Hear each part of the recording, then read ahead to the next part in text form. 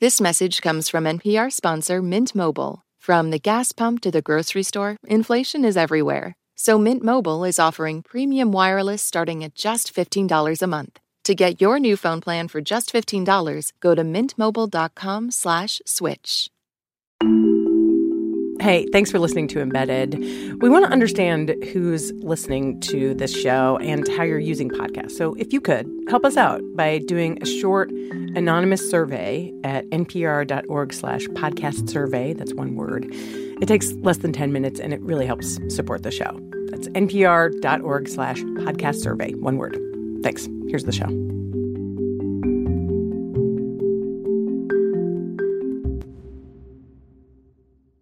Hey, I'm Kelly McEvers, and this is Embedded from NPR. This week in Michigan, the way some people are dealing with the coronavirus pandemic got even more political. Angry protesters stood in front of the State House in Lansing and yelled, "Let us in." Some of them were part of a far-right militia. Some were carrying semi-automatic rifles. And they were protesting the way Michigan's governor, Gretchen Whitmer, has handled the crisis. She was about to extend a state of emergency. Protesters said they were against the state of emergency and against stay-at-home orders. They held signs like, "You're killing small business," and "Tyrants get the rope." One protester told a reporter coronavirus is just like the flu, which isn't true. Another made fun of social distancing rules. How did they come up with this number of 6 feet? I think they just pulled it out of their rear ends. Maybe it's 5. Maybe it's 3.5. Maybe it's 8. I don't know. But why 6? Michiganders are being polite for now, but not much longer. The protesters started outside, but eventually they pushed their way into the Capitol building. State Senator Dana Polehanki tweeted a picture of armed men on a balcony in camo with big guns.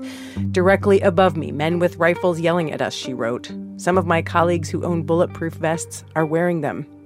Protesters yelled in the faces of masked police officers and at reporters. We did check with state police, and they said that it is legal for protesters to open carry in the Capitol.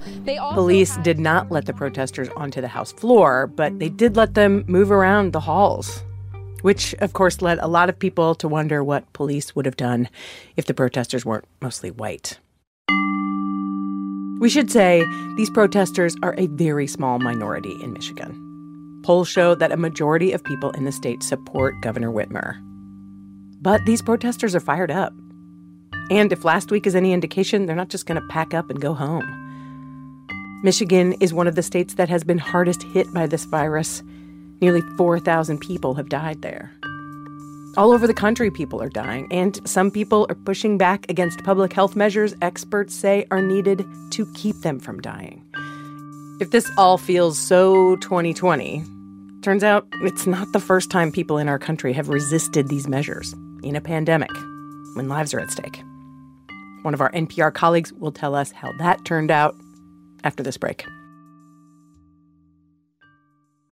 Support for this NPR podcast and the following message come from Amgen, a biotechnology pioneer leading the fight against the world's toughest diseases such as cancer, heart disease, asthma, and osteoporosis. In a new era of human health, Amgen continues to accelerate the pace of change, operating sustainably and drawing upon deep knowledge of science to push beyond what's known today. With each decade, they reliably deliver powerful new therapies to patients. Learn more at amgen.com.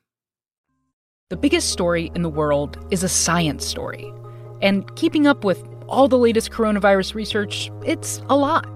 So on Shortwave, we translate the science you need to know into short daily episodes. Listen and subscribe to Shortwave from NPR. Hey, we're back. And today we're going to talk to one of our colleagues. I'm Tim Mack. I'm a Washington investigative correspondent for NPR. Tim Mack is also an EMT who has been volunteering at coronavirus testing sites during the pandemic. He, of course, wears a mask when he's doing that, and he also wears one when he's out in public doing regular stuff. So he was struck the other day when he saw a mention online about a group from 100 years ago called the Anti-Mask League. And I had never heard of it before. Anti-Mask League. Yeah, I haven't heard of it either. Anti-Mask League. And I thought, oh, well, that's interesting. So I went to Google it, and it's a Friday night. I'm in a pandemic. I got nowhere to go. So I ended up writing like a 30-tweet thread on the Anti-Mask League of 1918-1919. In case you haven't heard, a lot of people have been making comparisons between the pandemic we're in now and the one from about 100 years ago, the Spanish flu pandemic of 1918, which is where Tim's story starts. San Francisco, October 1918. The first case of flu had just shown up about a month before, but by October, the number of flu cases was rising fast, into the thousands. So the Board of Health closed amusement parks and schools and prohibited dances and other social gatherings. And barbers, hotel workers, bank tellers, and other people who served the public were required to wear masks. Cases kept going up, though, and eventually all people were ordered to wear a mask. The Red Cross sold masks for 10 cents, or they told people they could make them out of gauze and dip them in alcohol or boil them for 10 minutes each night. The Red Cross took out an ad in the San Francisco Chronicle that said, "Wear a mask and save your life." Doctors wear them, the ad went on. Those who do not wear them will get sick.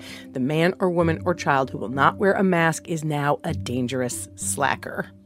People were fined, arrested, and jailed for not wearing masks. A public health officer actually shot and wounded a man who refused to wear a mask. For the most part, though, people complied. And at first, the general population is adhering to these guidelines. And, they see an initial decline, right? After a few weeks, there were only a handful of new cases. So you get into November, public health officials start saying, we want to reopen the city. Sirens wailed and church bells rang as people took off their masks at the same time on the same day. After 4 weeks of muzzled misery, the Chronicle wrote, San Francisco, quote, unmasked at noon yesterday, and the sidewalks were strewn with the relics of a torturous month.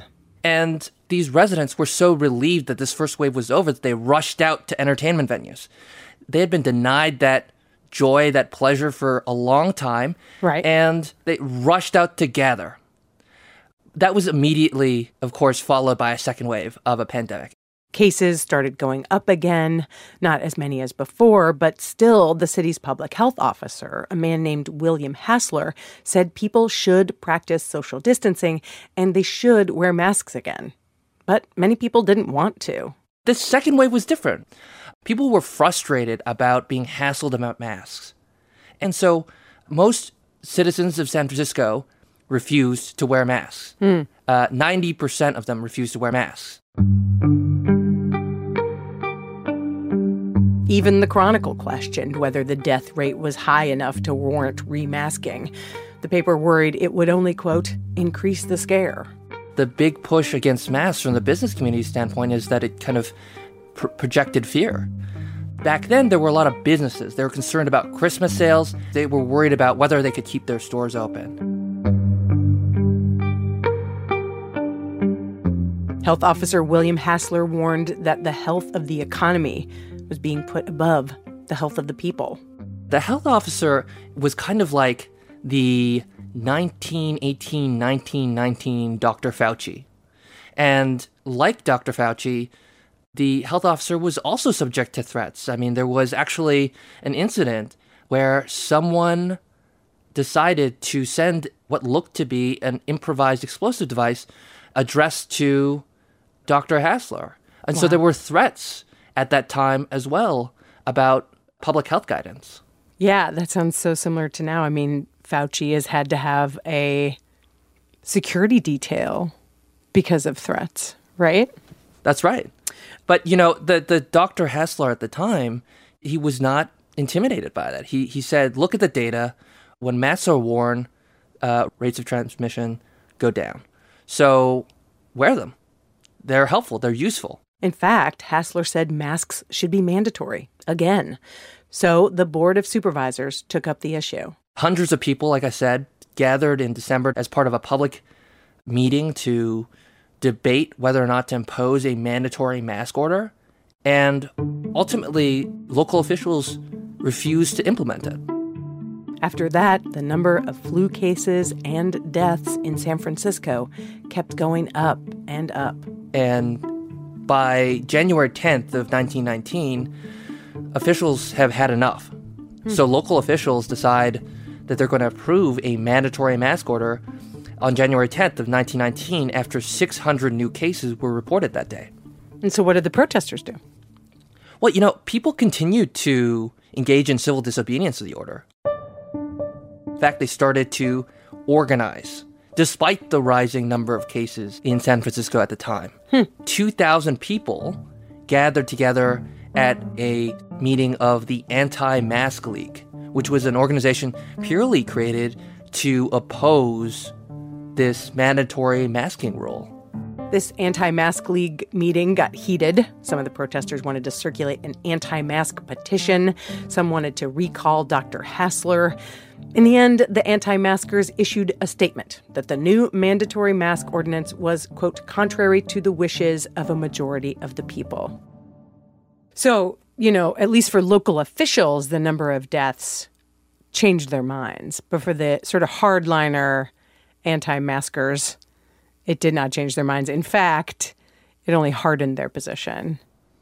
That's right. But there were many, I don't know the population of San Francisco in 1918, 1919, but 2,000 people still represents a very small minority of the public, right? So, if you look at what's happening in Michigan today, these are hundreds of people in a state of millions. Right. And, 2,000 people in San Francisco at the time, while a large crowd, did not represent the popular opinion in San Francisco. Right. Still, it was a really interesting case of folks in a pandemic organizing together to push back against public health measures. So the officials have put this mandatory mask order in place, and you've got these couple thousand hardliners who are against it. But what do most people do? Do most people comply? And what happens after that?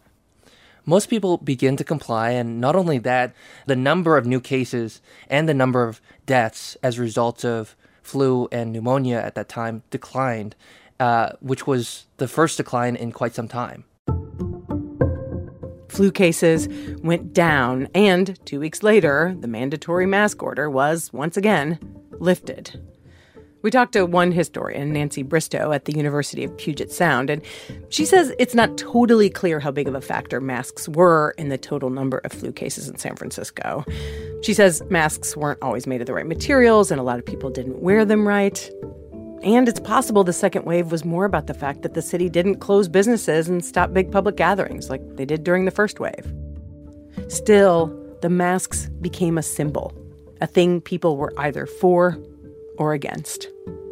In the end, 3,000 people died in San Francisco, one of the highest numbers in a major U.S. city during that pandemic. So what do you think about this story, after you told it? Like, how have you come to think about it and what it means? There currently are a lot of protests in Michigan and elsewhere about, pushing back against public health measures. Right. We don't need them. And I saw so many similarities comparing today and 100 years ago. I saw civil libertarians 100 years ago saying that if the government can tell us to wear a mask, then there's no limit to what they can do. There were folks who threatened public health workers. There were all sorts of explanations and pushback against, public health measures that we see in society again today. You have two reactions to this, right? Firstly, it's reassuring in the sense that humans generally have acted similarly throughout history when it comes to this sort of public health threat. And what's frustrating is that humans have acted similarly both 100 years ago and today, right? Tell me what's reassuring about it. Like, I understand what's frustrating about it, but... What I'm saying is that it's like, this is not a singularly terrible moment in time. This has happened before. San Francisco survived and became what it is today, which is, one of the world's great global cities. And it gives a little bit of hope about how the world will continue despite this.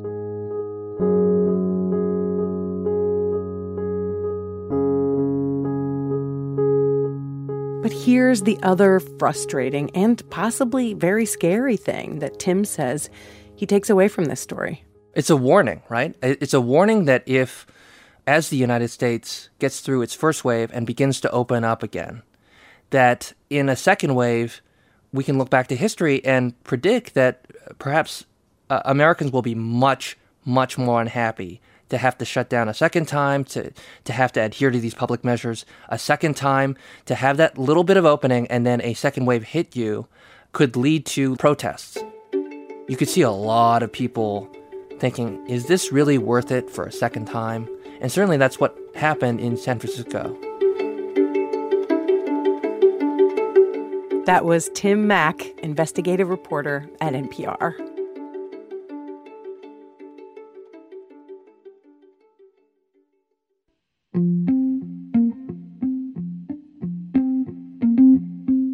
This episode was produced by Chris Benderev and edited by Tom Dreisbach and Lisa Pollack. Music by Ramtin Arablouei and Blue Dot Sessions. You can also read more about the Anti-Mask League in the book America's Forgotten Pandemic by Alfred Crosby. And there's been lots of good coverage of this in the San Francisco Chronicle, past and present. That's where we got a lot of information for this story, so thanks, guys. You can hit us up with your story from the pandemic by emailing embedded@npr.org or on Twitter @NPREmbedded. We'll be back soon with more. Thanks.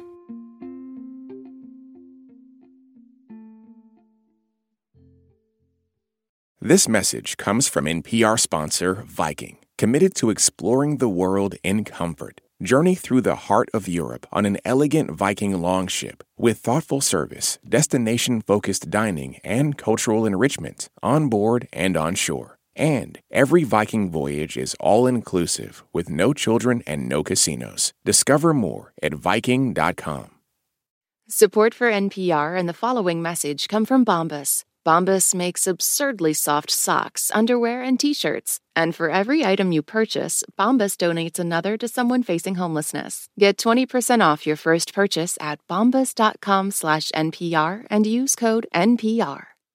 Last year, over 20,000 people joined the Body Electric study to change their sedentary, screen-filled lives. And guess what? We saw amazing effects. Now you can try NPR's Body Electric Challenge yourself. Listen to updated and new episodes wherever you get your podcasts.